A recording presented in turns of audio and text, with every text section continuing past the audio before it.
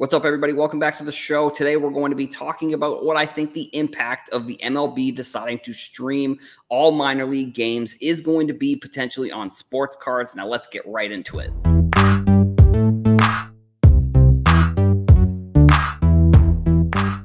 Thank you for clicking on this video. My name is Adam from Heroes for Sale. I'm very interested to hear about your thoughts on this topic, so make sure you drop it in the comments. Hit the like button if you enjoy the video and subscribe if you are new. So MLB just announced they're going to be streaming. They're going to be streaming minor league games. So this was something that when I was in grad school, I did kind of we're going to share this other screen here too. So yeah, Front Office Sports. I talked about Sportico being a great resource if you're into sports business. Front Office Sports, another phenomenal resource if you're looking for sports business. But so they announced that MLB is working on a deal with Bally to stream all minor league games for free. Now, this was something that I have talked about previously. If you have been following me for a while, you probably have seen some of the stuff that I talked about. When I was in grad school, actually, I did a paper. Basically, my capstone project essentially was about how I thought that the MLB could be doing a much better job with their marketing of their young stars and comparing it to the NBA. And one of the things was sort of developing a show for minor league players. And it was kind of like I was trying to develop a show that was almost like NFL Red Zone, where it was basically focusing on the top 100 prospects. And anytime like there was a top 100 prospect on the mound or at bat, it would switch to that, and then it would be like a talk show. I still think that's a really good idea, and I don't know if I need to start charging for an idea like that. But if anybody at MLB is ever watching this, I think that would be a great idea to kind of showcase some of these young players. And I think that this could be another step in the right direction when it comes to figuring out how to promote prospects a little bit more. I think minor leagues, if you're a fan of baseball in general, minor league baseball and major league baseball, there obviously is going to be a difference, but like the game itself is still going to be pretty good. And if you have the chance to watch top 100 prospects in games, I think that's going to be huge. And I mean, this actually could even be a decent opportunity for, I don't know, like if it's a streaming deal, I don't know where the extra streaming could happen. Like if somebody online could potentially, work out a deal with Bally as well to stream some of these games, and then just have like a control center with all of the games. And like I said, when a top 100 prospect comes up to the mound or comes up to the plate, there's an opportunity to stream that at bat and get people to understand and learn about these prospects more. And I think for when it comes to Bowman prospecting, one of the things that I think a lot of people like doing with it is finding the prospects that maybe nobody knows about. Because at this point, I think the top prospects, the number one prospects, are definitely going to be they're popular, and their prices really reflect that, to be completely honest. So it's like, if you're looking for Bowman prospects, just expect that if the prospect is in the top 100, that you're going to be spending a decent amount of money on their autograph or on maybe a numbered card or whatever it is that the card itself is, that you're looking for, whether it's like like I said, a numbered card or a low numbered parallel or an autograph or even just the base first Bowman. I mean, you're going to be spending, like if you were looking for, I think Gunnar Henderson is like the number one prospect right now, which I think he also has a rookie card in Topps Series 1. So most likely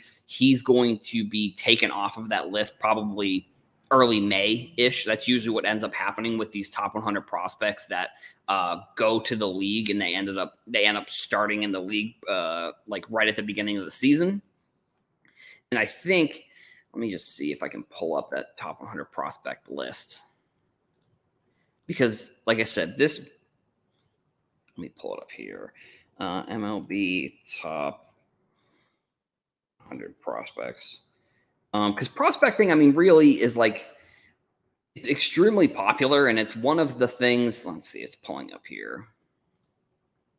So we'll share this screen. We'll just look at like top 10 here. I mean, I think, let me just expand this a little bit and see if we can see. Yeah, this list, because see MLB prospects that are already in there. So like Corbin Carroll will probably be in Series 2 because he's going to start the season in the MLB. And then you got players in AAA, AA, Grayson Rodriguez, another player, Marcelo Mayer, Red Sox guy who's in the top 10. I mean, he was projected to be the number 1 pick, I think, 2 years ago, ended up going number 2 to the Red Sox, which I love that pick. And I mean, especially after we lost Xander Bogaerts, we're going to need a shortstop in the next few years. And I think if Mayer can really pan out, I think it's going to be a great replacement. And I mean, it may even be honestly a reason why the Red Sox unfortunately let Xander Bogaerts go, if they think that Mayer is going to really be that prospect that comes up. But I think some other prospects that, I'll be definitely interested to watch. I mean, Drew Jones, I would expect Drew Jones to be the number 1 prospect probably by the end of the season. He's playing in spring training right now. So, he has a good amount of like hype behind him. So like I said, I would expect him to, make his debut at some point.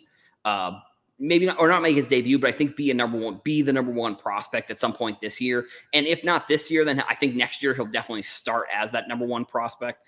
So back to the Front Office Sports article here. So let's see, all available broadcasts for 120 minor league teams will be available. This is something that they're working on. There'll be no blackouts for local teams, unlike MLB.TV, which I think is sort of ridiculous. Blackout games, if you're paying for the thing, it's like you should just be able to watch it however you want. Nope, not signing up for the newsletter. But yeah, like I said, I think this is when it comes to prospecting, I think that this is one of the biggest potential aspects of prospecting that could help the market in the next few years, depending on kind of when this deal sort of, maybe if it goes through. MLB has struck a deal with Bally to stream. So it says reportedly working with Bally, struck a deal. Now that I'm looking at it, I'm not 100% sure how in stone this deal is. But if I'm Topps, honestly, this is where I come in and I say that I want to be the presenting sponsor for this show. Like, if I were Topps, I would try to be the number 1. I would try to be all over these episodes, or all over these shows, or the games, or however they want to do it. Like, it could be very similar, like Apple TV. They have the TV rights for MLS.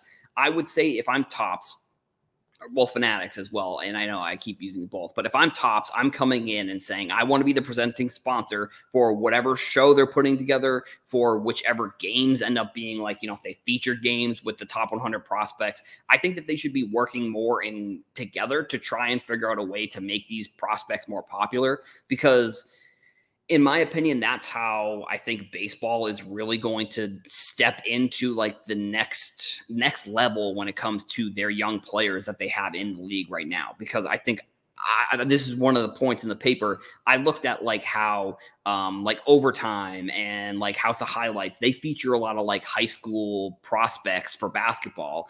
And I think that's one of the reasons why basketball right now, you could say, is probably the most viral, popular sport on the internet, is because there's 13, 14, 15-year-olds that have like hundreds of thousands of followers because of these other accounts that are featuring them on their pages at a young age. Then they go to college, and then they get to the NBA, for example. I mean, even sort of, I think it's still even evolving, but when this craze sort of came about was like the Zion and LaMelo Ball era of basketball. Like Zion Williamson, for example, had like 1 million followers before he got to Duke, just before he even got to Duke. And then when he gets drafted, I think he was in like the 3 to 4 million follower range. But I think that there has to be a way that they can feature baseball. There has to be a way that baseball can feature these prospects that they have coming up and get people to know who they are. Because if you were to ask the average fan, I think that they probably don't follow any of the prospects. They're probably following some of the big names.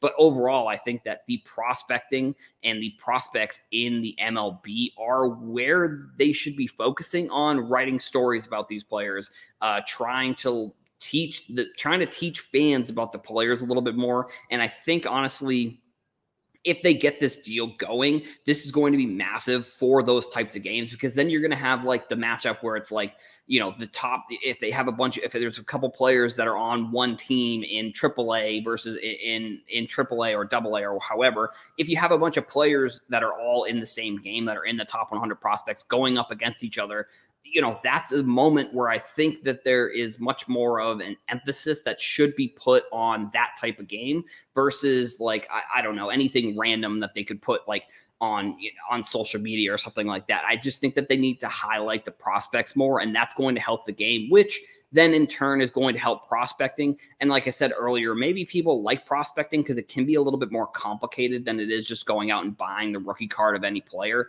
Like, you're kind of putting a bet on a player to pan out long term versus like if you're buying a card of a player who's kind of already established, there's probably a little bit of a lower ceiling, maybe a higher floor, kind of depending on the player. But if you're buying a prospect, you're betting on that ceiling being super high and finding an opportunity to sell that card either when they get called up to the majors or they get called up from AA or AAA or whatever. But like I said, I just think that there is a great opportunity for MLB here. And if I'm Topps, I'm stepping in and I'm trying to get either the rights for this show or I'm trying to become a sponsor or something along those lines, because I think that these games being free as well is going to be a monster change for prospecting and within Bowman cards as well.